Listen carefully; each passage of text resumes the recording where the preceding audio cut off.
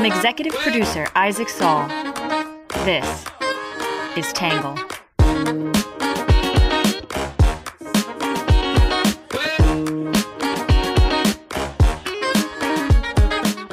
Good morning, good afternoon, and good evening, and welcome to the Tangle Podcast, the place we get views from across the political spectrum, some independent thinking, and a little bit of my take. I'm your host, Isaac Saul, and on today's episode, we're going to be talking about the IRS whistleblowers who testified before Congress last week, what we learned from their testimony, and then, of course, some of the reactions to that testimony from the right and the left. Hope you guys had a great weekend, and as always, we'll kick things off with our quick hits.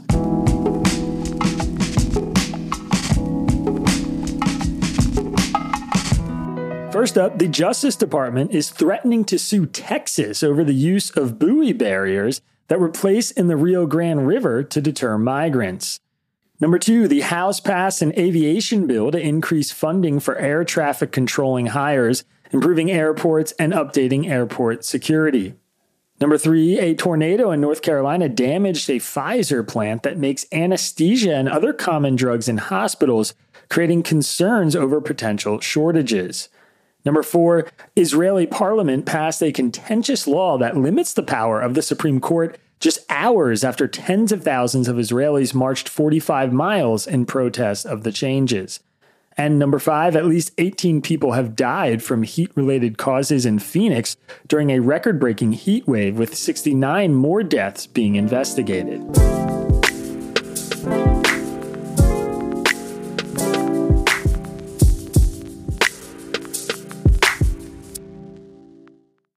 Breaking news in the Hunter Biden investigation. Bombshell whistleblower testimony just released by the House Ways and Means Committee accuses the Justice Department of giving the president's son preferential treatment.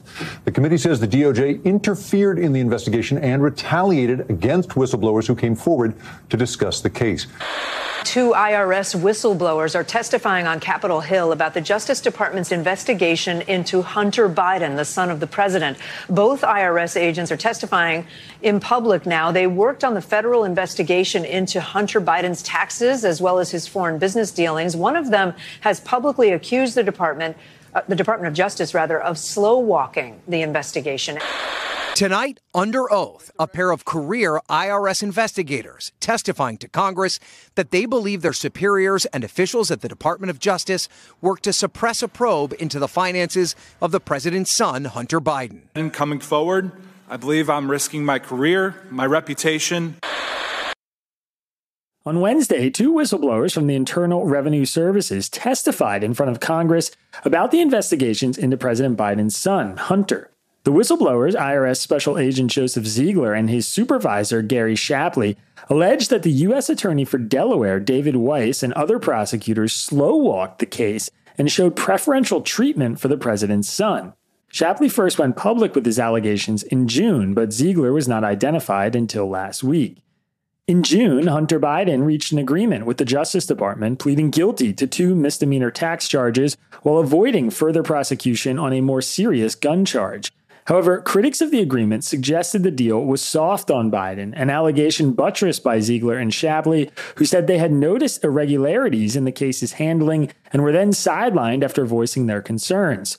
There should not be a two-track justice system based on who you are and who you're connected to, Shapley, a special agent in the IRS Criminal Division for 14 years, said. Yet, in this case, there was. During the testimony, Ziegler insisted that Hunter Biden was guilty of felony charges, including falsely claiming business deductions for payments he made to a drug dealer, to a sex club membership, and to Columbia University for his daughter's tuition. Shapley also criticized a Delaware prosecutor named Leslie Wolf, saying she blocked search warrant requests for President Biden's residence and also halted questioning about the elder Biden during witness interviews, even in cases where the president had been referenced in his son's business communications. In an interview with CBS News, Ziegler added that he felt handcuffed during the investigation and was blocked from pursuing leads that he thought might implicate Biden. While the testimony included hours of serious lines of questions from Republicans and Democrats, there were several controversial moments and partisan spats during the hearing. Most notably, Representative Marjorie Taylor Greene, the Republican from Georgia, used part of her questioning to display nude photos of Hunter Biden engaging in sex acts while asking whether he committed crimes of human trafficking. Democrats expressed disgust at the move, and members of the committee asked whether displaying the photos was appropriate during the hearing. Democrats also allege that even after years of investigations, House Republicans have failed to show evidence of wrongdoing by President Biden. Despite years of obsession and countless wasted taxpayer dollars on a wild goose chase, the House GOP hasn't offered a single credible piece of evidence of wrongdoing by the president, Ian Sams, a White House spokesman, wrote on Twitter. This waste of time reflects the extraordinary misplaced priorities of House Republicans. Democrats frame Shapley and Ziegler's testimony about investigatory decisions as normal disagreements among investigators. Jamie Raskin, the Democrat from Maryland, called the differing accounts a traditional tug-of-war between prosecutors and investigators, much like the indictment of former President Donald Trump, which focused on mishandling of classified documents despite investigators saying they also found other violations.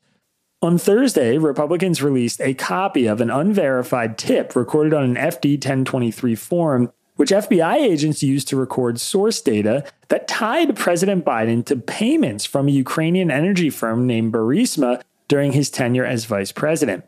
The form, filled out by a confidential FBI source, detailed secondhand allegations that Burisma's CEO and founder thought having Hunter on its board would insulate the company from investigation, and that he sent millions of dollars to Hunter and then Vice President Joe Biden. Today, we're going to break down some commentary about these allegations and the testimony from the right and the left, and then my take.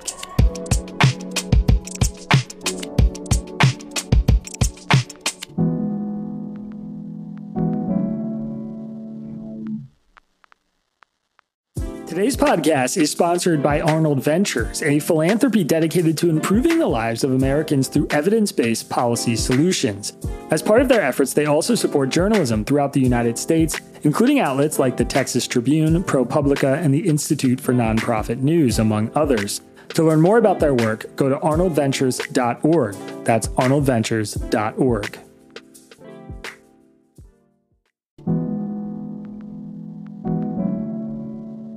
First up, we'll start with what the right is saying. Many on the right say the testimony was stunning and the reliability of the investigation into Hunter is now in doubt. Some argue that Attorney General Merrick Garland is protecting President Biden. Others say the FBI is covering up shocking corruption. National Review's editors said the jaw-dropping testimony has established three things. First, the investigation into Biden corruption, millions of dollars pouring into the family coffers from apparatchiks of corrupt and anti-American regimes seeking to buy Joe Biden's political influence, is real and has been thwarted by the Biden Justice Department, the editor said. Second, the president's son Hunter Biden received preferential treatment, and next week, a federal judge should reject the sweetheart plea deal he was given by the Justice Department. Third, Attorney General Merrick Garland owes the country an explanation for why the Biden investigation has been sabotaged from within, even as he maintains publicly that it was conducted with independence and integrity. Shapley and Ziegler recounted being blocked at every turn by Justice Department prosecutors as they tried to go about the routine steps investigators would take in any case. The day before they planned to conduct interviews of Hunter Biden and other investigative subjects, the FBI alerted the Secret Service, which tipped off the Biden transition team. Hunter and most other subjects then refused to speak to the IRS. Leslie Wolf, the head prosecutor from David Weiss's office, forbade them from pursuing investigative leaks that could potentially connect the president to the Biden family business, instructing them not to ask questions about Hunter's dad or about the big guy. As we now know, several investigative subjects referred to the now president. The Wall Street Journal editorial board said it's getting harder to believe Attorney General Merrick Garland's claim that there was no interference in the Hunter Biden case. The IRS agents say the Justice Department interfered by tipping off Hunter's legal team to a planned search and preventing questions related to Joe Biden. They also said the IRS team didn't have access to Hunter's laptop or the FD 1023 document in which an FBI informant alleged that Joe and Hunter each accepted a $5 million bribe from Ukrainian energy giant Burisma. Some Democrats tried to dismiss this all as normal disagreements between investigators and prosecutors. But Mr. Shapley testified that the justice's handling of the Hunter Biden tax investigation was very different from any other case in my 14 years at the IRS. They were backed up by a new FBI whistleblower, a former supervisory special agent assigned to the Biden investigation. Shapley testified that Weiss admitted to 6 IRS and FBI agents that he wasn't the deciding authority, and he had applied and was turned down for special counsel status. In Fox News, Andrew McCarthy said the whistleblowers reveal who's really to blame for the shocking Biden corruption. When committee Democrats tried to poke holes in the testimony, they ended up on the receiving end of what they hadn't bargained for, fusillades of fact.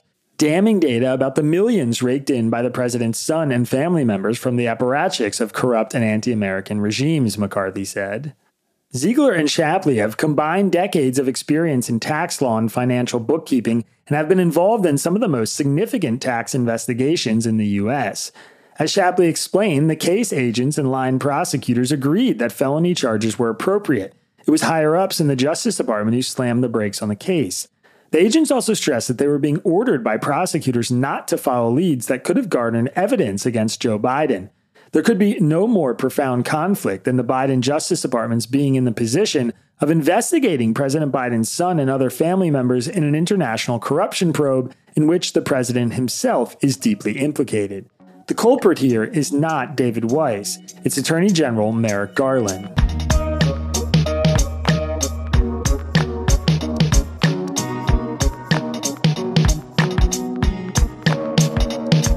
All right, that is it for The Right is Saying, which brings us to the left's take. Many on the left mock the right's obsession with Hunter Biden and say many Republican claims continue to fall short of the facts. Some argue that the central issue here seems to be a misunderstanding or disagreement between prosecutors and agents. Others say the IRS agents undermined the GOP before the hearing even began. In the Washington Post, Dana Milbank mocked Republicans for denying they were obsessed with Hunter Biden. Last month, the president's troubled son reached a deal with federal prosecutors in which he will plead guilty to 2 minor tax crimes and admit to a gun charge. Chairman James Comer declared it a sweetheart deal and said he had 2 whistleblowers who could prove that Hunter Biden got favorable treatment because of his father. With great fanfare, he brought them before the committee Wednesday. 2 IRS agents, one dramatically advertised as Whistleblower X. The pair did testify that they believe prosecutors had gone easy on Biden for political reasons, but once again, Comer's witnesses didn't have the goods. Their complaints about how prosecutors were handling the Biden case began in 2019 and continued in 2020 during the Trump administration. That's when the whistleblowers alleged junior varsity prosecutors in the Justice Department were engaged in election meddling to benefit the elder Biden. So, Trump's DOJ tried to throw the 2020 election to Biden by giving his son kid glove treatment makes total sense. There was also the inconvenient matter of the prosecutor who struck the deal with Hunter Biden being a Trump appointee, and that Trump appointed prosecutor's contradiction of the whistleblower's claims. Shapley even admitted that government lawyers have disagreed with his prosecution recommendations 90% of the time. In MSNBC, Barbara McQuaid said this all feels more like confusion than conspiracy. Weiss explained one reason for the possible disconnect between what Shapley said he heard, a misunderstanding between 2 different types of prosecutors, a special counsel, which is an attorney appointed under one set of regulations, and a special attorney, which is an attorney appointed under a different set of regulations. According to Weiss, he never asked to be appointed a special counsel, which would have given the Attorney General the power to overrule charging decisions. It seems to me entirely possible that Weiss and Shapley were just talking past each other, that Weiss was telling Shapley correctly that he would not be appointed a special counsel, and that the agent interpreted that statement incorrectly to mean Weiss could not bring charges outside Delaware. I've also been in rooms where agents wanted to proceed in cases far more aggressively than prosecutors, who must decide not only whether the evidence is sufficient to obtain and sustain a conviction, but also whether charges are an appropriate exercise of discretion in light of the Justice Department's principles of federal prosecution, a series of considerations with which agents are unfamiliar, McQuaid wrote. Some Republicans have called Hunter's plea a sweetheart deal, but his charges strike me as harsh, not lenient. In my experience, prosecutors seldom use scarce resources to charge misdemeanor tax offenses, and the charging of possessing a gun while using illegal drugs was one we prosecuted only rarely in my former office. In the New Republic, Tori Otten said the whistleblowers have undermined the GOP's case. Ranking member Jamie Raskin, the Democrat from Maryland, already debunked Republican star whistleblower's testimony in a memo before the hearing even began. Both witnesses acknowledged it is very common for agents, supervisors, and prosecutors to disagree about investigative steps and charging decisions, Raskin said. In addition, Shapley previously testified that such disagreements happen with 90+% of his work. Meanwhile, Ziegler said that even his direct supervisors disagreed with his conclusion about the strength of the case against Hunter Biden. Both agents even previously acknowledged that the evidence wasn't strong enough in certain cases to merit charges, but they have continued to cry foul over the investigation, Hahn wrote. Raskin also noted that many of the investigative decisions that the two IRS agents took most issue with actually happened under former President Donald Trump. Shapley and Ziegler disagreed with decisions made from September to December 2020 when Bill Barr was still Attorney General. Weiss has already debunked several of Shapley's claims, including that Weiss did not have final say on charging Hunter Biden and that the Justice Department blocked him from pursuing charges in D.C. and refused to grant him special counsel status.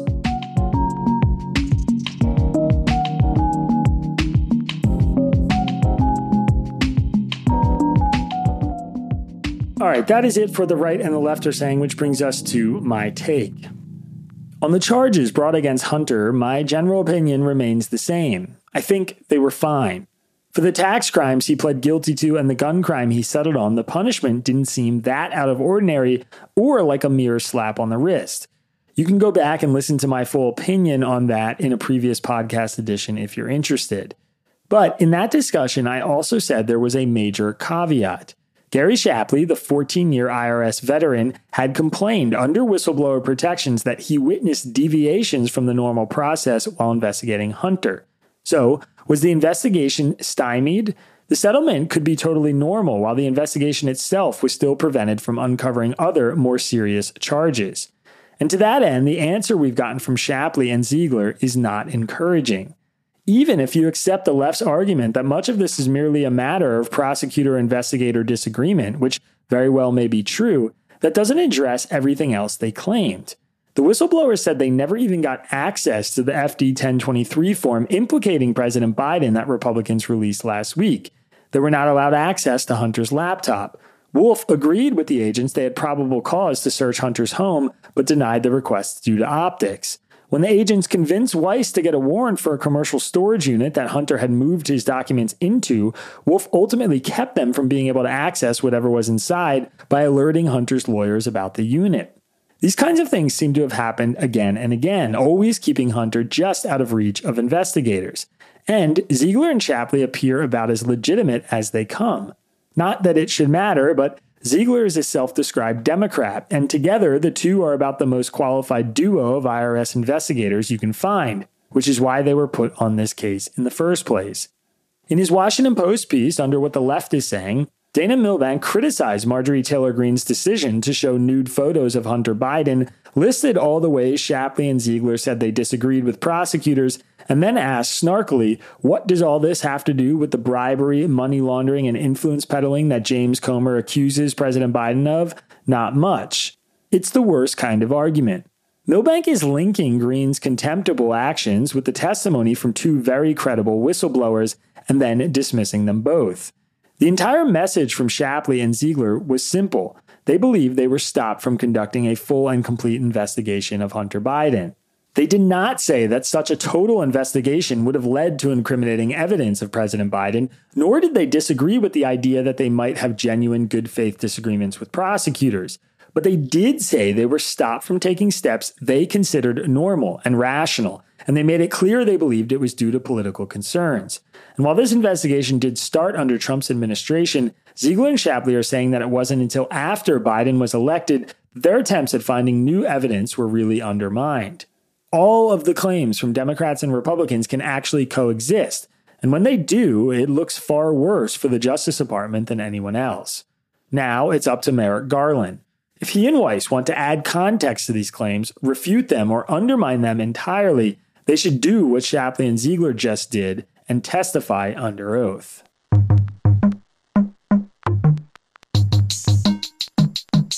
All right, that is it for my take, which brings us to your questions answered. This one's from Ned in Henderson, Nevada.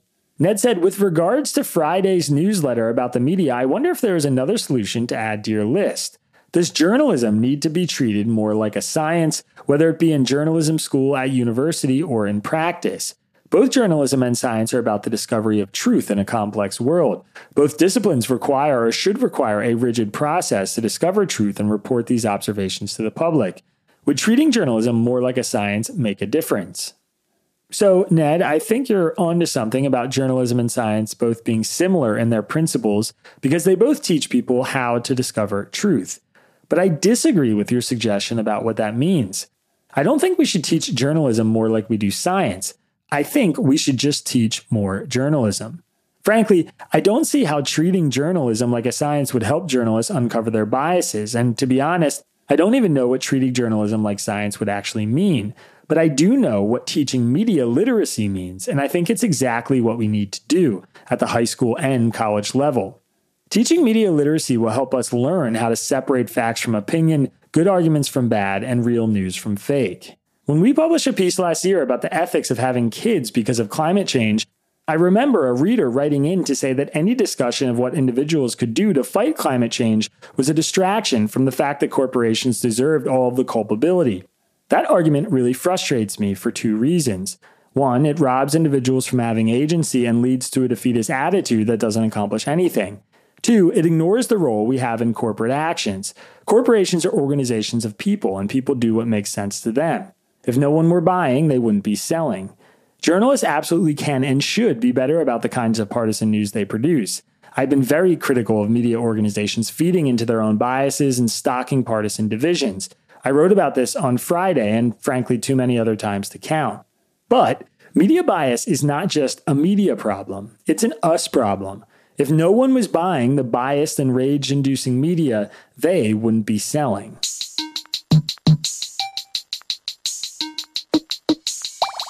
All right, that is it for your questions answered. As always, if you want to ask a question to get answered in the podcast, you can email me, isaac@readtangle.com. All right, next up is our Under the Radar section.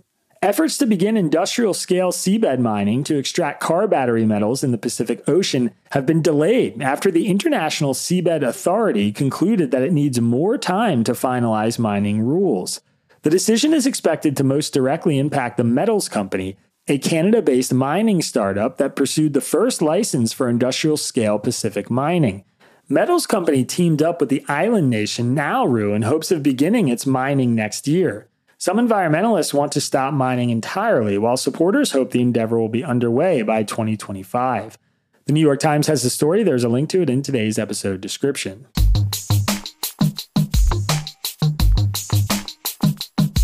All right, next up is our numbers section. The size of the alleged bribe for then Vice President Biden and his son Hunter from Mykola Zlochevsky, the founder of Burisma, was $10 million. The amount of money Hunter Biden made per month when he was first added to the board of Burisma was $80,000. The percentage of Americans who approve of Joe Biden's presidency, according to the latest Reuters poll, is 40%. The percentage of all respondents who cited the economy as their top concern was 21%. The percentage of all respondents who cited crime or corruption as their top concern was 15%. All right, and last but not least, our Have a Nice Day section. The city of Portsmouth, England, is having a go at maintaining its city spaces by turning an abandoned shopping plaza into a community skate park. The Pitt Street Skate Park is located in the center city and is seen as a way to help unlock long-term regeneration opportunities. The park's founder, Jacob Skinner, saw the vacated shopping center as an opportunity to give back, saying, "As a child, skateboarding was my outlet, and I want to give others the opportunity to use it in a positive way." Local councilor Stephen Pitt, no relation, sees the park as a community asset. "We know this area has huge potential to help transform the city center, and using empty spaces like this is a great way to start to unlock new community facilities and business opportunities while we develop long-term regeneration plans," he said. Good News Network has the story, and there's a link to it in today's episode description.